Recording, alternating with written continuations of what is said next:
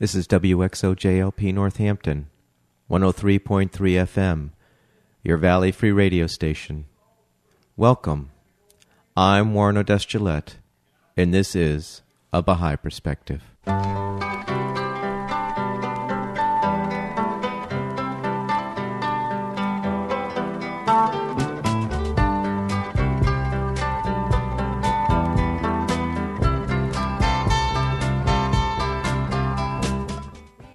A Baha'i Perspective is a radio program that examines contemporary issues using the principles of the Baha'i Faith. If you want information on the Baha'i Faith specifically, you're welcome to visit the website www.baha'i.org. That's BAHAI.org. Or you can call the toll-free number 1-800-22-UNITE. Today I'm playing an interview with Mr. George Godding, a Baha'i from Rochester, Vermont, who through a difficult childhood and having to leave home at a young age, odds that make most people criminals, produced a man who would contribute to his community and to his country. I started the interview by asking George where he grew up and what was it like growing up there. I had a tough childhood. To begin with, I was cesarean. Okay. And I was born 10 o'clock at night, and my mother lived till about midnight. And my father was having a tough time. He ended up going bankrupt, and he had 3 gas stations and a tire shop and 2 houses. He lost everything, and his wife. Oh, wow. And he married his secretary. And so let's just go back real quick here. So your mother died of childbirth at bearing you. Yeah. And like a couple of hours after you were born, she Right. passed away. Yeah. Wow. Okay. Go ahead. And, well, like I say, he lost everything in depression. But he married my stepmother, who was his secretary. Okay. And she's partly responsible for his failure because she got him to extend himself too far. And plus, he was letting people have gasoline on the cuff, and they never paid him because depression came along. So you describe him as a generous man? Oh, yeah. Yeah. And so he ended up later on the railroad, Okay. putting gates down for the crossings, and he eventually became a station agent. And my older brother did the same thing.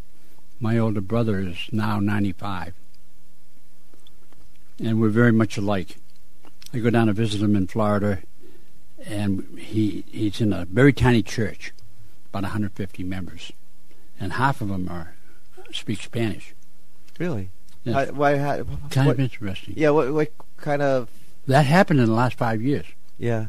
And some people left because of that. But anyway, I find that very fascinating. Yeah, me too. But they think we're twins because we look alike, even though he's 20 years older. Well, almost. Mm-hmm. No, he's actually 16 and a half years older. Yeah. So... and I had 3 girls and 3 boys in the family, all of them older than me, much older. And I was born in Woburn, Massachusetts. Okay. And by the time I became cognizant of where I was, we were living in Arlington, Massachusetts, which isn't too far. It's about 10 miles from Harvard Square. And then when I was 13, I went on the farm in Stowe, Massachusetts, and lived with an aunt and uncle that had no children. My aunt was my father's sister, younger sister. She was the youngest, too. And she wanted a young companion for her husband. And that was her main interest. And she was sort of the boss. I'm used to the women being the boss in the family, like my stepmother. Uh-huh. But anyway, my stepmother was pretty abusive, so I was pretty glad to leave. Matter of fact, I did exercises from the time I was 9 until I was 13 to get strong enough. Even though I was little, I was a shrimpy in my class.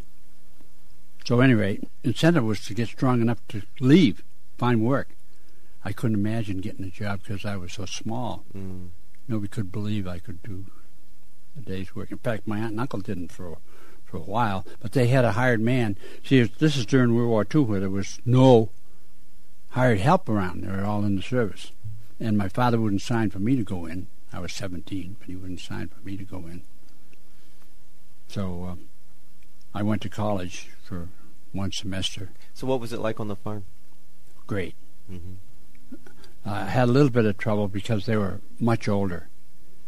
And we had a forest fire on the farm, and my aunt wouldn't let me fight it. I went in the house, called up the fire department, but I had to stay in the house. That was crushing because I was trying to be a man, you know. So that finished me with the farm, and that's why I went to college, really. I didn't tell people. I did well in school. I was salutatorian in my high school class. Matter of fact, there were 7 of us in my high school class. I was the only boy. All the other guys were in the Navy. So I took basic training in Fort McClellan, Alabama. And then I got a job at Camp Kimmel, New Jersey, processing guys coming back from Europe. And in the meantime, I enlisted in the Army. I was drafted, so I enlisted for 18 months, but I had to sign for 5 years in the reserve. So I got out in 18 months.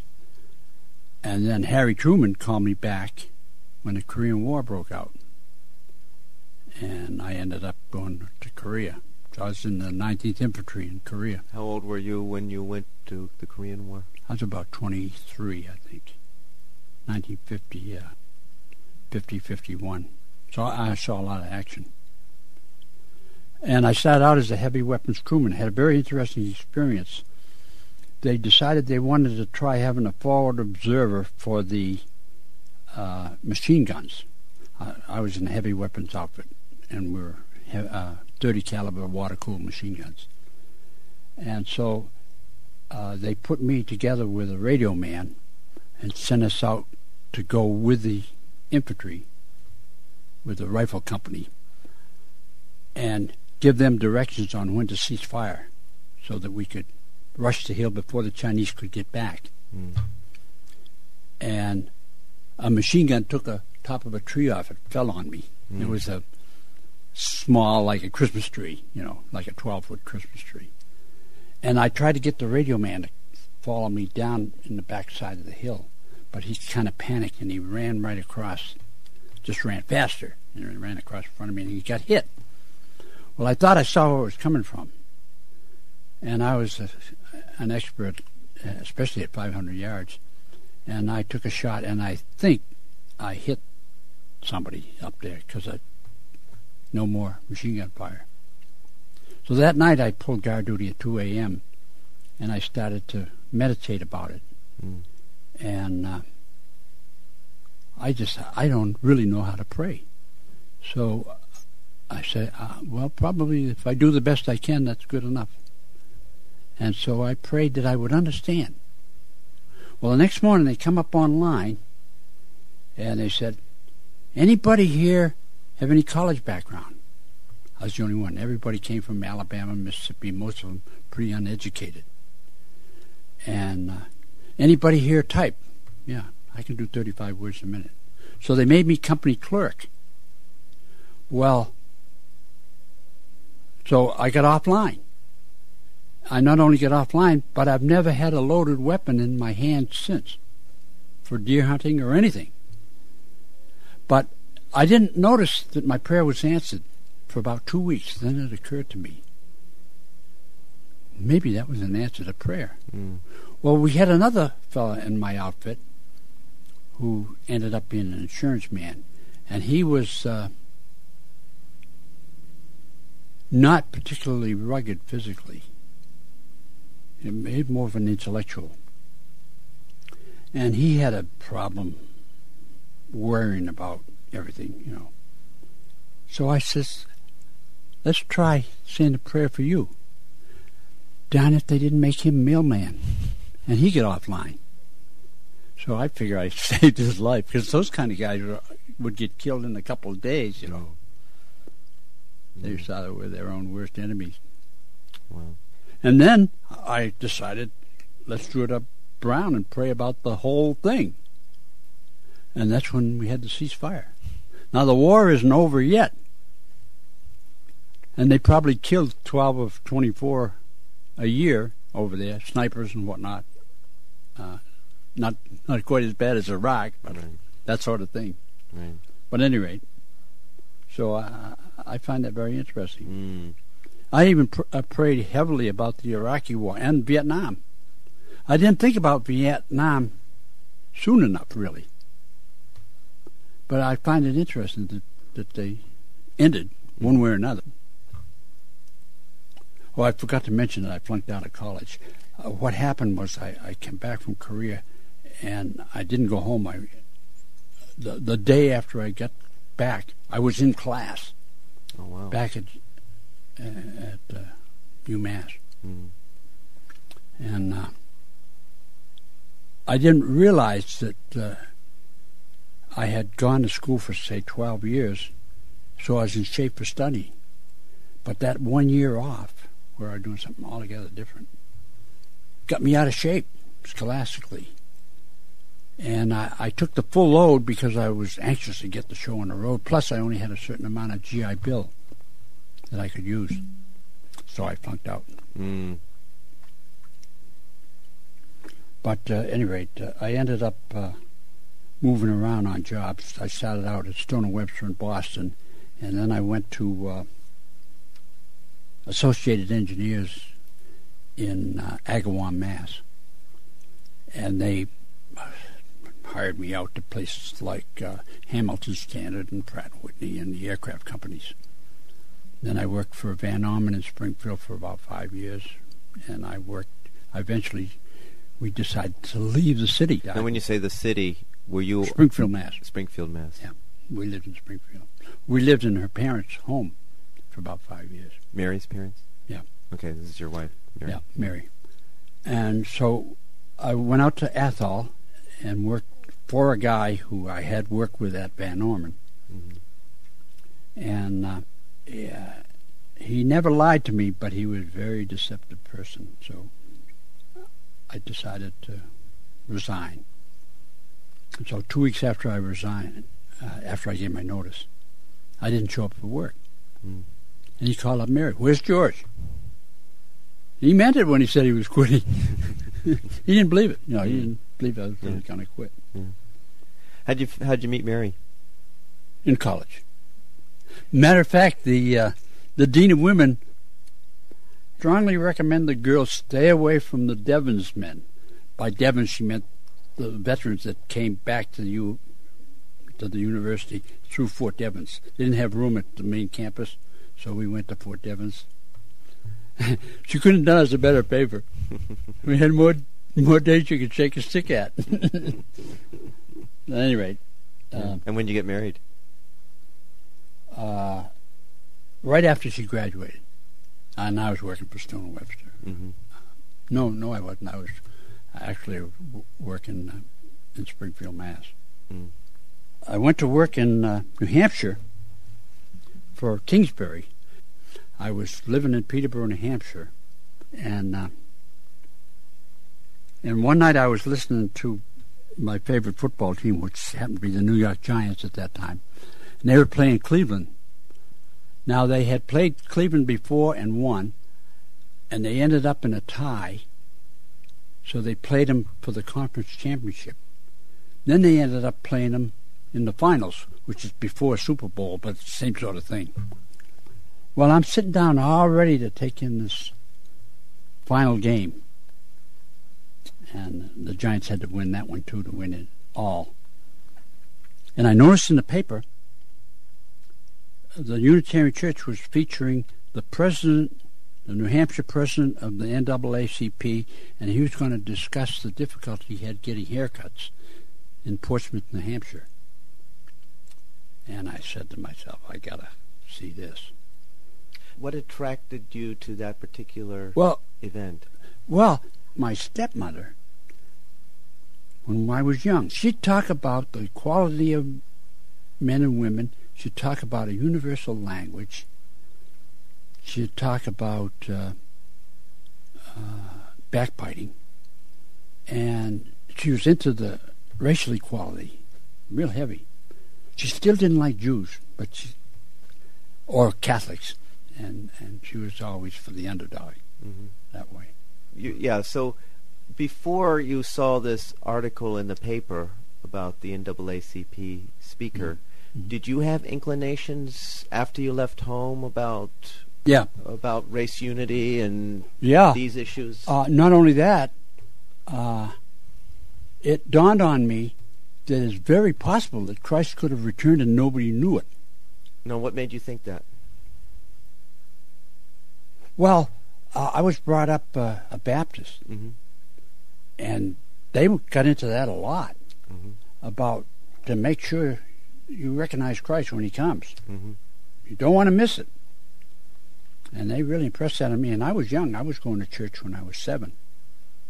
Matter of fact, I had perfect attendance in Sunday school, everything. We went to Bible prayer meeting on Wednesdays, and we went to Junior Endeavor on Sunday nights.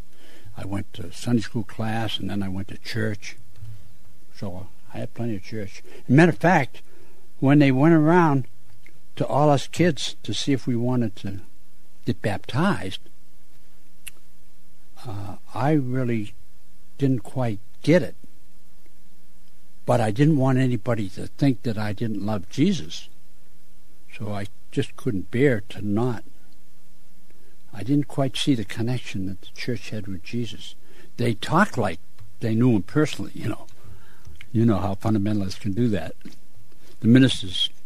And so I got to asking questions, and I got the minister's wife really mad at me because I asked questions.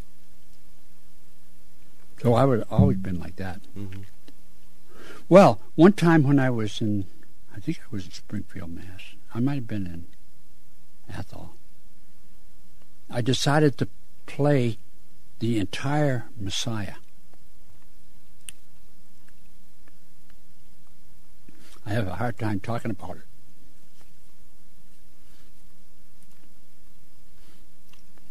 You know, certain things like the government shall be upon his shoulder and all that, and his name shall be called Wonderful. But at any rate, because of the racial thing, I felt that I should go to that meeting. And I said to myself, if I miss my game, God will fix it all right. He'll take care of me. Meg, I'm sorry to probe, but why is it so moving for you to hear the Messiah? Well, I'm pretty easily moved by music. Matter of fact, that characteristic I've always been kind of ashamed of because I don't think it's very masculine. And I never could understand why other people at the movies weren't affected. Because in those days, every movie had a happy ending. So I'm touched by hopeful things. That's the key, hope. Faith, hope, and charity, and the best one is charity. But for me, hope is pretty big. But I was kind of losing hope as a kid because of abuse. And they came to the house to check up on my stepmother, and I lied through my teeth, you know. But I thought I was telling the truth. She had me convinced that, you know, couldn't leave the house without kissing her goodbye. If you didn't kiss her goodbye, she'd give you hell, you know. But I never thought it meant a thing. Well, anyway, I met this woman at the meeting, and her name was Polly Marlowe. She came from Peterborough, New Hampshire, and her mother, Nancy Marlowe, Nancy Bowditch, excuse me.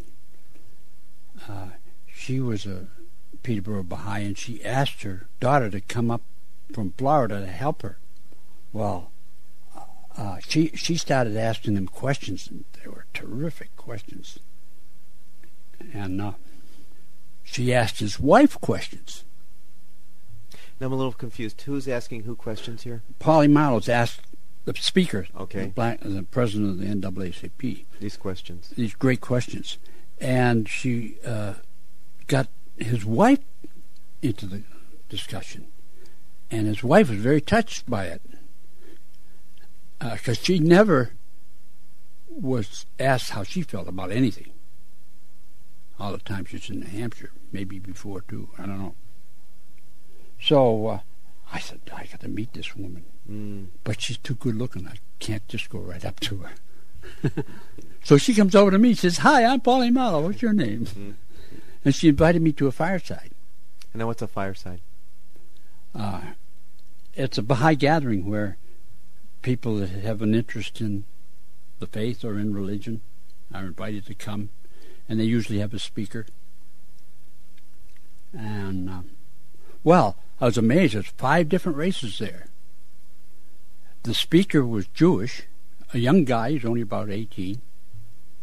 And he was telling about his trip to Haifa on pilgrimage. Haifa, Israel? Yeah. And I thought, this is Dullsville, I would at least been interested in that. But I was interested in the people. And there's a Native American there, and there was a black, and there was a Persian. And I was astonished. And she was the greatest hostess.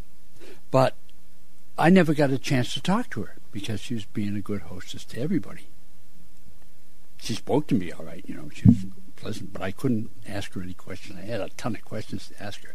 Oh, by the way, at the church meeting, I got interested in prejudice towards women. And, of course, that rang bells with her when I showed that interest as well as the prejudice towards the black.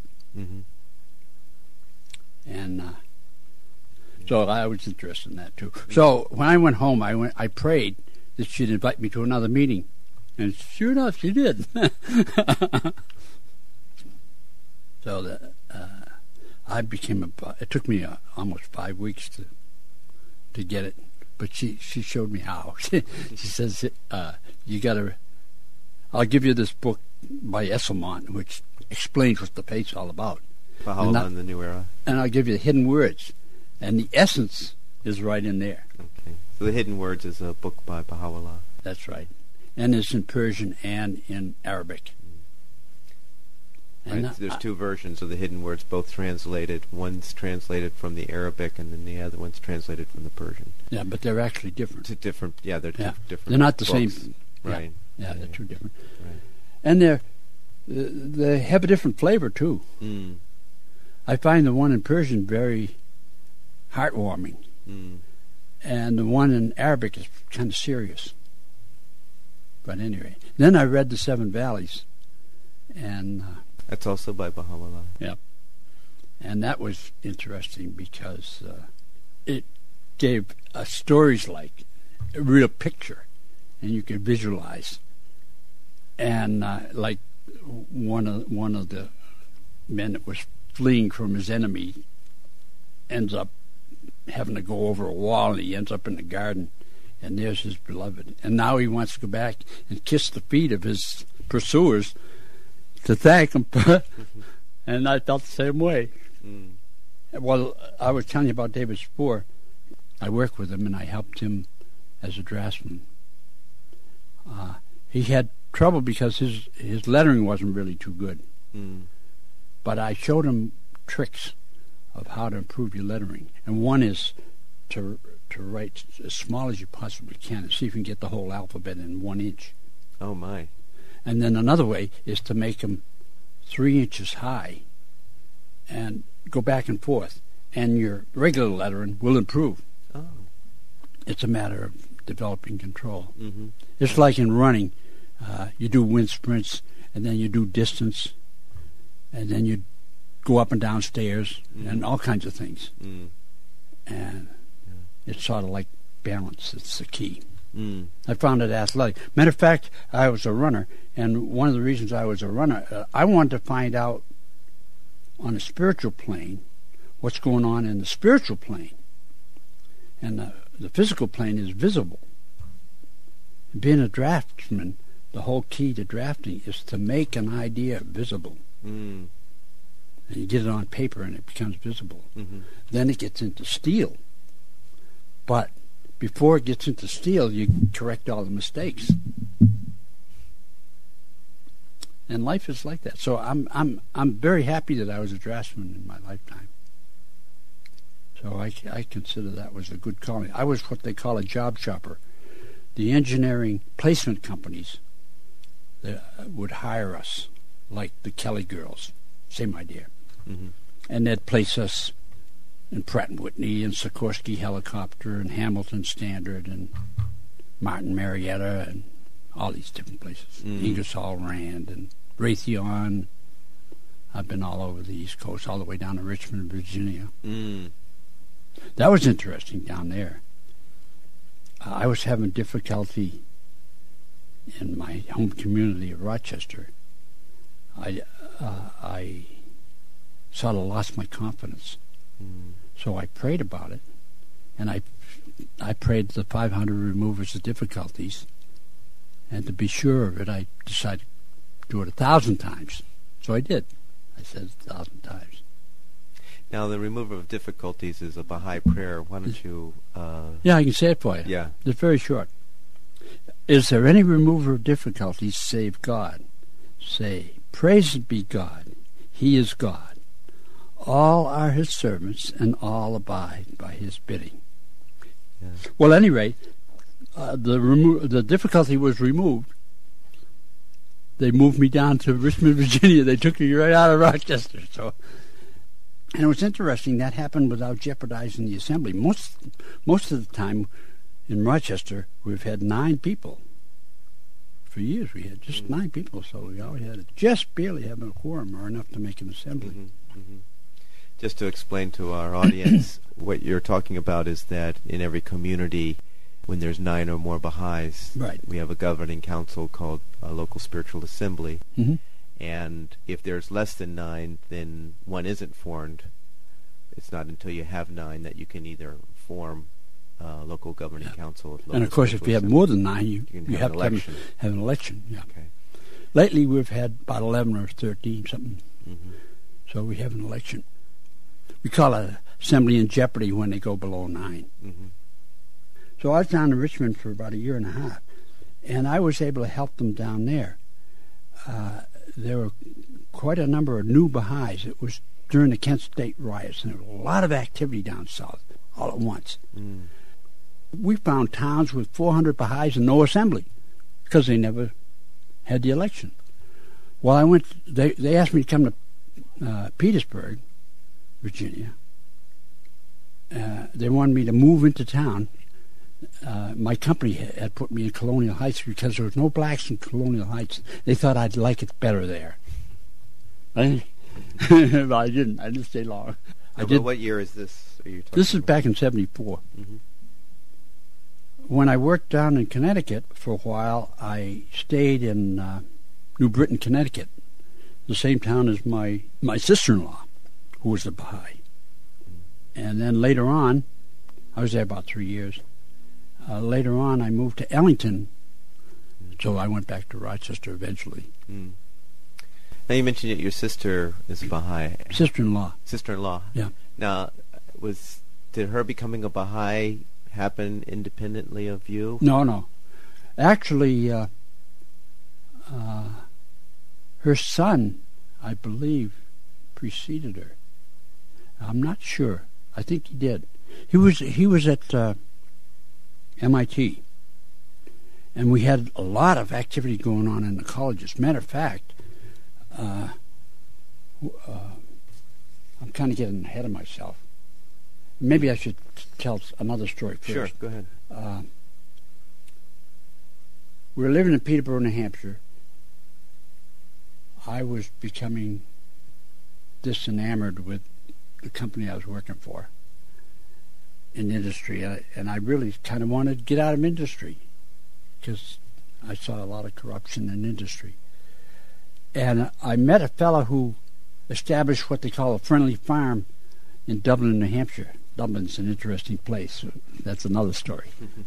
Anyway, he told me how he was a broker and he got disillusioned and prayed about it. He ended up setting up this friendly farm, which is very successful. So we prayed together, and I decided to try farming. We farmed in Putney, Vermont, and one of our Baha'i friends had a brother who went to Windham College, which is defunct today, but anyway. And so his name was Dalton Garris, Mabel Garris's son. Mabel Garris, pretty famous writer. If people go to my website, Bahá'íPerspective.com, they will see an interview of Mabel Garris there. Mabel Garris. Well, she was not a Baha'i at that time. Mm-hmm. And Dalton wasn't either. His brother went to Texas and pulled him out of Texas because he was in an unfortunate situation. I don't know whether it was alcohol or drugs or whatever. But anyway, worried about him. And he took him up to Wilmette. And he met the Baha'is there, and he fell for the faith. And they liked his attitude, and they say, well, you're already a Baha'i, you know. You believe all this? Yeah. So anyway, he goes to college at Windham College, and I look him up. And we start having firesides down there at Windham College. And they're hugely successful. Eventually, I lost my job there, and I ended up in Rochester. I wanted to help the Crookshanks. They were which is in the very center of the state, the exact center. Mm. And they were running a children's camp to promote not only racial harmony, but international harmony. And they would invite children from the Navajo reservations and children from Eskimo families and children from Africa and Japan, all over. What's the name of the camp? High Rise. Is it still in operation? No. Well, Don died a couple of years ago, but they quit before that. Mm-hmm. But that was going for about 30 years. So I'm back in Rochester. Oh, when I lost my job in Richmond, Virginia, and I think I lost it because of the racial issue, it took me about 6 months to make friends with the Blueprint girls who were black downstairs. And they would warn me, not that I was in trouble with them, but that I would be in trouble with what they might do to me. That was the kind of warning they gave me, and of course I ignored it. So I lost that job. When I read the Hidden Words, I was struck because I had learned the 23rd Psalm and things like that in the Bible, other Psalms too, very thoroughly. And it's the same author, I say to myself when I read it. So I approached my investigation of the faith believing that it probably really is true. As incredible as it seems that Christ could have returned and nobody knew it, none of the ministers told us a thing. None of the world leaders. The only one who paid any attention at all was Queen Victoria. She says, if this is true, it'll last. If it's not, it doesn't matter. I think initially I looked up different prophecies, for example, like Baha'u'llah's travels. It fulfilled all prophecies about what the travels would be like. And he did it as a prisoner. Didn't have anything to say about where he was going to travel. And I found 64 prophecies fulfilled. And the one that struck me the most was a Zoroastrian prophecy that said, in that day, women shall be considered men's equal. So I spent about 20 years studying this, and I've made up a chart. I meant to bring one. Mm-hmm. And my chart shows all the manifestations from God, and there's 9 of them that establish world religions, such as Krishna, Zoroaster, Buddha, Muhammad, Christ, the Bab, Baha'u'llah. And they all had the golden rule, different words. And another interesting thing I found out was the Hopis have verses in their scripture that have the entire thought of the 23rd Psalm, expressed differently, but it means exactly the same. Didn't leave out anything. And I met a Baha'i called Ruth Moffat. She made a chart, and she showed how the manifestations from God are the source of knowledge of science, arts, everything, even mathematics. And Zoroaster was famous for mathematics. And then the whole Industrial Revolution started about the middle of the 19th century, 1850.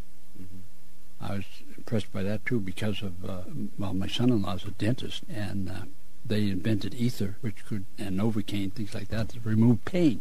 So it's the end of pain, really. So they know how to end pain. Interesting. Morphine pumps. We had a friend who became a Baha'i, and she had a morphine pump, and we helped her through her last days. So we've had a lot of very interesting experiences. So I really don't know where I'd be without the faith. I think physically I wouldn't even be alive, because being a runner, they misdiagnosed my heart disease. So it took them 3 years to find out I had serious heart disease. So I found it out by other methods. What were those methods? Well, it's just that I paid attention to different kinds of experts, like naturopaths and homeopaths. In the meantime, I not only got a second opinion, I got 9 opinions. And I finally ended up finding out it was heart disease. Because my doctors in the Rochester area got a new stress testing machine, and I just barely flunked it. It's a 3-minute test. I lasted 2 minutes and 58 seconds, and the roof fell in, and they got readings on my EKG chart, and I was experiencing severe pain and all kinds of things. So they rushed me by ambulance to Dartmouth Hitchcock Hospital, and I had triple bypass. How long ago was that? About 8 years ago. Maybe 9 years. And now I can run again. I used to run with those doctors. We ran the Montreal Marathon when I was 59. So, George, can you imagine what your life would have been like if you had not become a Baha'i? Like I say, I probably wouldn't be alive, because I think the prayers helped steer me in the right direction, even though the experts were way off on my diagnosis. They seemed to get everything wrong. I had gout. They didn't diagnose that properly. I had kidney stones. They didn't catch that right away. I had a hernia for years and years. Finally got that straightened out. Oh, prostate. I had prostate problems, too. But I have a high tolerance of pain, so I don't run to the doctor for much of anything.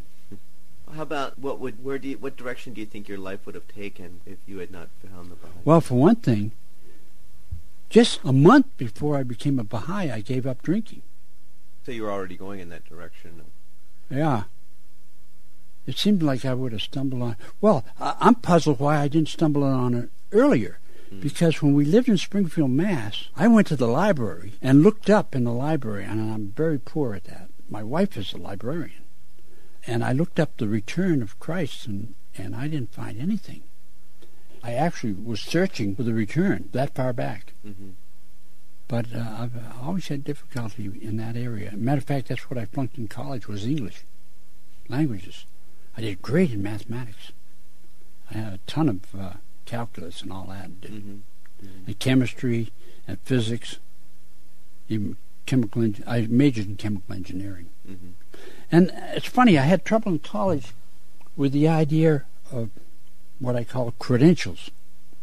And in some ways, I'm glad I never got any credentials, because it's a separation that I consider similar to the caste system, where if you don't have a P.E. behind your name, your signature doesn't mean beans.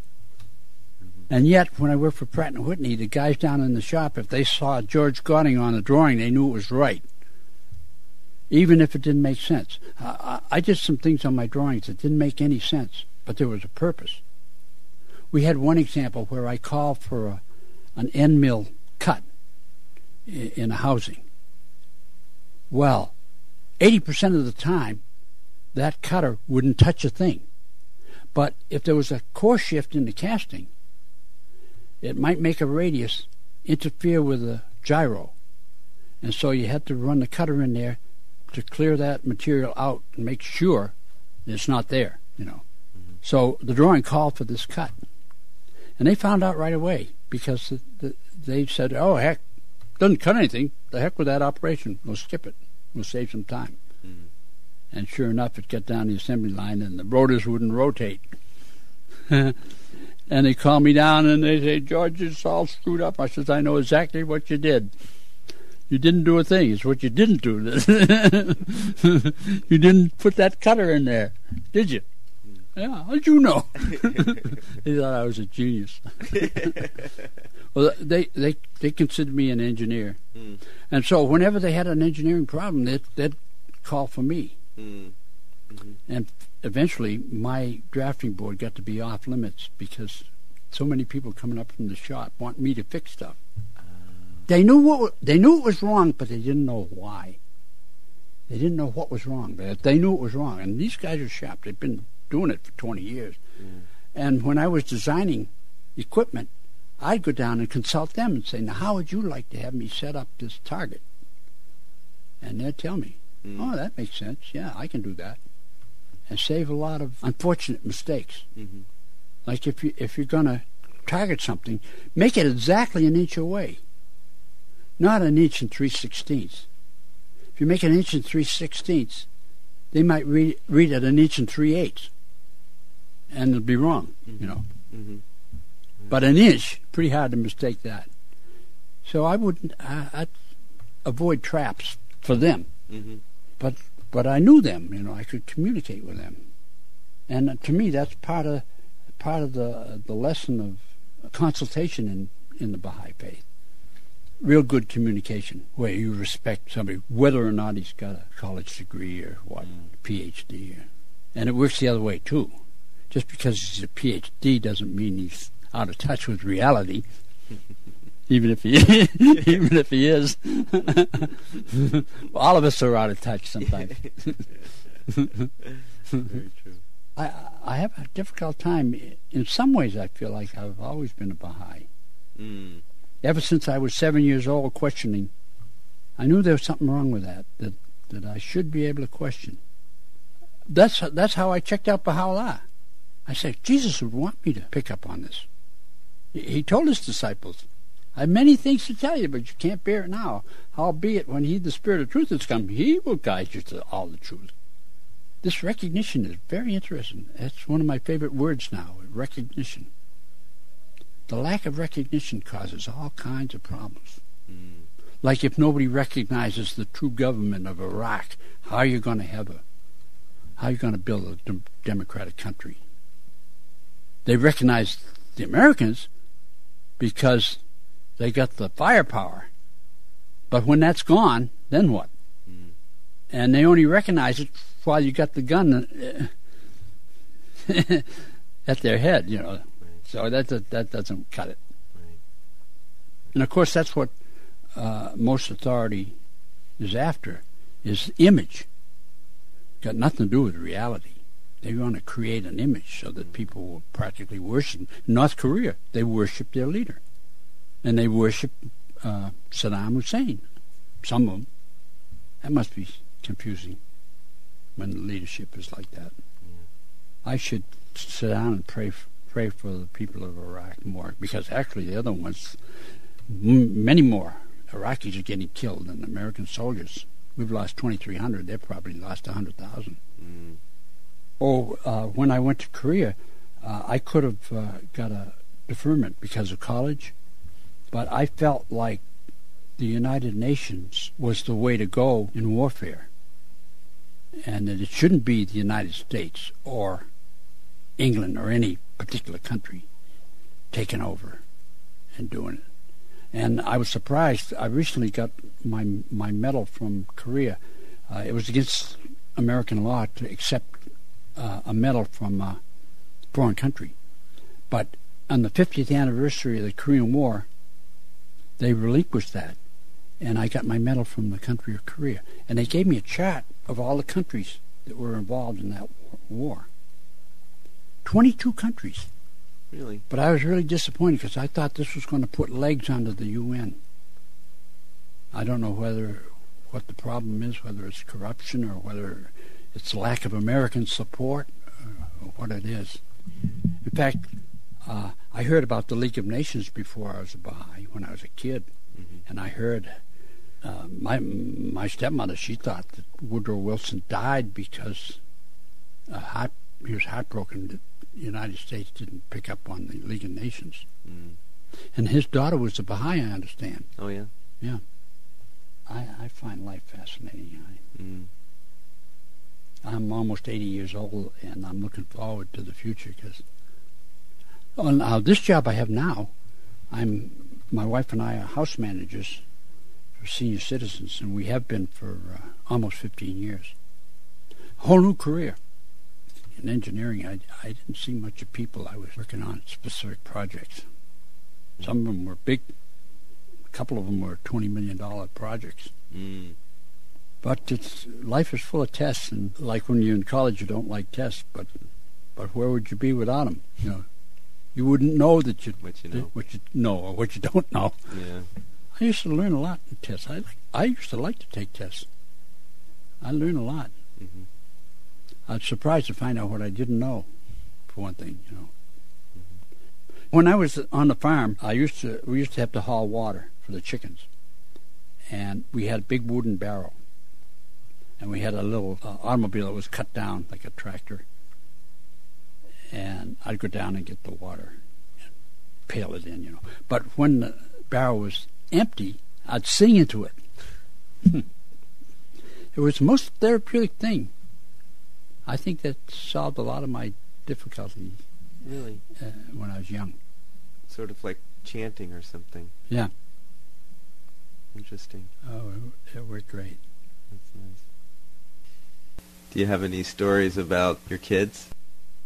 My son, he made a deal with me. He says, I'm not going to become a Baha'i until you stop smoking.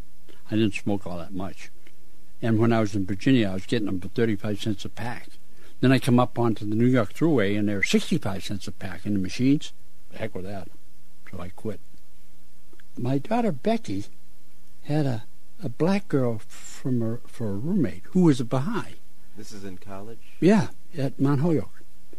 And she was a very beautiful girl. And it was sort of like a role reversal, class-wise, because she was in what you might call the upper class. Well, my two girls were valedictorians in Rochester. And Becky went to law school, passed the Massachusetts bar, which is probably the hardest in the country. Really? Took one of the Kennedys 5 tests to pass. Really? Yeah. Oh, wow. And I kid her because Calvin Coolidge came from Vermont. And that's what he did. First he went to law school in Springfield, Mass., where Becky went. Then he got a job for a law firm in Northampton, Mass. That's what Becky's done. Then he became governor of Massachusetts, which is Becky's next step. Then he became president of the United States. So I figured Becky's going to be our first woman president. Actually, that's probably not possible. It's possible, but not probable, because Baha'is can't campaign. Mm-hmm. You know how our elections work. Yeah. Mm. I was legitimately elected. Mm-hmm. So even though I'm going to have to borrow some money to get to Wilmette, the convention, I was elected. I'm out of work. I haven't got a dime. That's what I did. I borrowed $25, and I got through the whole convention on $25. Oh my gosh! I got a ride back to Burlington, and I had $2 left. And one of the Baha'is says, "I'll take you to Rochester for $2." So I made it home. And when was this? Oh, I think that was 1970 when I was there. So you were the state representative for the Baha'is at their national convention. As you know, the local assembly is 9 elected. The National Assembly is 9. They're elected by the delegates once a year. And then the International House of Justice is also 9, at least it is now. And they're elected by the members of the National Assemblies from all over the world. That must be quite an undertaking to do that. They do it every 5 years. Mm-hmm. Mm-hmm. And none of us have any more authority than anybody else, personally. But the bodies, that's where the authority is. Mm-hmm. And I consider that a terrific protection. Mm-hmm. So you go, no ego problems. If you have an ego problem, doesn't matter. Goes right by the board. I met a cowboy out in Oklahoma. I went to a youth conference out in Oklahoma, which was great. And I run into some fundamentalist Christians, and I had some terrific raps with them. I just enjoyed them. I seem to have good luck with the fundamentalists since I come from the same background. In a way, I know where they're coming from. And it's so strange that they're so sincere, and yet it's so difficult to... But this, I find every group has different difficulties.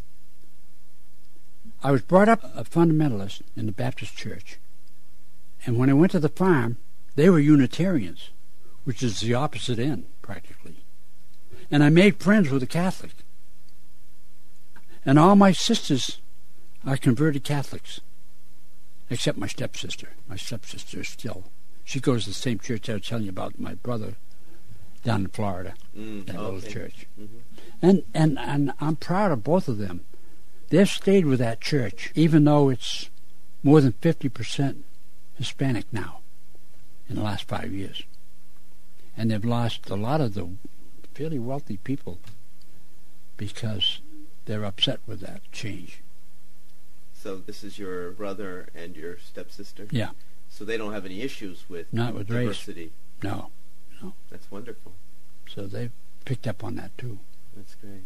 Yeah. And most of them think what I'm doing is great. In fact, I'm sort of a family figure in a way because I ran the Boston Marathon and I was first to go to college. I'm into healthy things and all that, So in a way, they're proud of me. And they do talk about the faith a little bit. Mm-hmm. They don't seem to take it seriously, which is the way I was in college. I'd go to church, but it wasn't serious business anymore because there was no substance behind it that I could find anywhere. And I think I read something to the effect that if God didn't exist, man would invent one.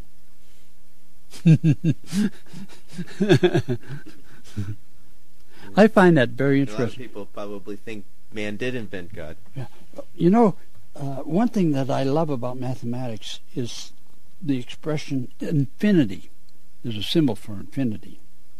And no matter how you try to approach infinity mathematically, you can't come anywhere near it. And of course, that's the way it is with God. He is so infinite. Like, for instance, look how huge the earth is. It's really huge. And the sun is one of the smallest of all the suns. And this is in the visible universe. The universe that goes beyond our vision. Incredible. And another thing that helps me appreciate people more, even if they're difficult, is every one of us have had ancestors for about 7 million years. They all survived. They all survived long enough to procreate. They all were able to keep their children alive until they could procreate. And this has gone on for 7 million years. It's incredible. And at the park house where I work, we've had some difficult people because we have Alzheimer's. And what we do is, if they become senile, we don't throw them out. If it gets to be where they need round-the-clock care for, say, a year, by that time their family catches on and say they have to go to a nursing home or they need more care than we can give them here. We have home health care aides come in and get them to bed, get them up in the morning, get them a shower or whatever. So it's fascinating. Yeah. And what is your job there? Mary and I are house managers. Okay. What does that entail? That entails 24/7. Doing what? Anything. So you're the first contact for these folks? Yeah. Then So we get calls in the middle of the night. We've had people call and they died in the middle of the night. I've given mouth-to-mouth resuscitation and all kinds of things. And usually I'm the one that'll get up. Or they fall down, fall out of bed, all kinds of things. Now, how many residents are there? Well, the most we have is 17. In the beginning, we had 5, and we got up to 17. Right now, we're back down to about 12. Problem is, we had 8 die last year. What's the name of the facility? It's called the Park House. And it's located where? Rochester, Vermont. Rochester, Vermont. Yeah. Okay. I do all the maintenance. I clear the snow. Mm-hmm. I cut the grass, and there's an acre and a quarter of grass to cut. And I empty the rubbish, and I do the recycling, and I set up for breakfast, dinner, and supper, and I run the dishwasher for breakfast, dinner, and supper. And we have meetings there a lot. I set up chairs. We have a trolley with about 35 folding chairs. I bring out and put them out, move the furniture. We have exercise classes. I set up for that. Then there's odds and ends of things. This morning somebody says, there's a telephone going off in my bathroom and I can't find it. I go in there, come to find out he's got a little alarm clock. And it's got a ring on it like a telephone. Nothing, they have 2 switches on the wall. The first switch is the fan. The second switch is the light. Well, they get mixed up. And they'll say, George, I can't get the light on. And there's a funny noise in the bathroom. I know exactly what it is. Who covers for you when you're... We don't go anywhere together. So how long have you been in this? It'll be 15 years this November. We started just before Thanksgiving in 91. And they had quite a problem. Almost the entire staff quit in the first 4 months. The director quit. All the cooks quit except the head cook. The housekeeper quit. And so we applied for the manager job. So it'll be 15 years this year. Well, thank you, George. Well, you're welcome. I hope you enjoyed that interview with George Goding, a Baha'i for many years from Rochester, Vermont. If you want information on the Baha'i Faith specifically, you're welcome to visit the website www.baha'i.org. That's BAHAI.org. Or you can call the toll-free number 1-800-22-UNITE. I hope you'll join me next time on A Baha'i Perspective.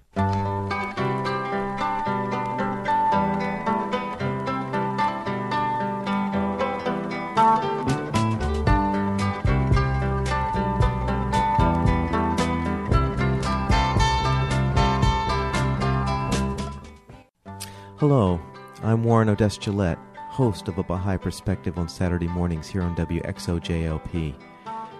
As you know, nothing is really for free. Although Valley Free Radio has the word free in it, we still have to pay the electric bill and the rent and any repairs or replacement parts to our very used equipment. So we hate to hear the sound of... That's right, dead air. So please join us in supporting local radio programs that you won't even hear at your local public radio station. You can send donations to the Media Education Foundation, Valley Free Radio's sponsor, at 60 Masonic Street, Northampton, 01060, and help us to stay on the air. Thanks. The Baha'is of the Springfield area would like people to know about the Unity Center in downtown Springfield, 434 Belmont Avenue. Highlighted events include homework help on Wednesday evenings, devotional gatherings on Thursday evenings, and classes about the Baha'i Faith and other spiritual matters on Saturday mornings. It's open to all faiths, and the events are listed in the Republican newspaper under the Religious Directory section. For more information, you can call 413-783-2136 or visit the website www.bahaisofhamdencounty.org.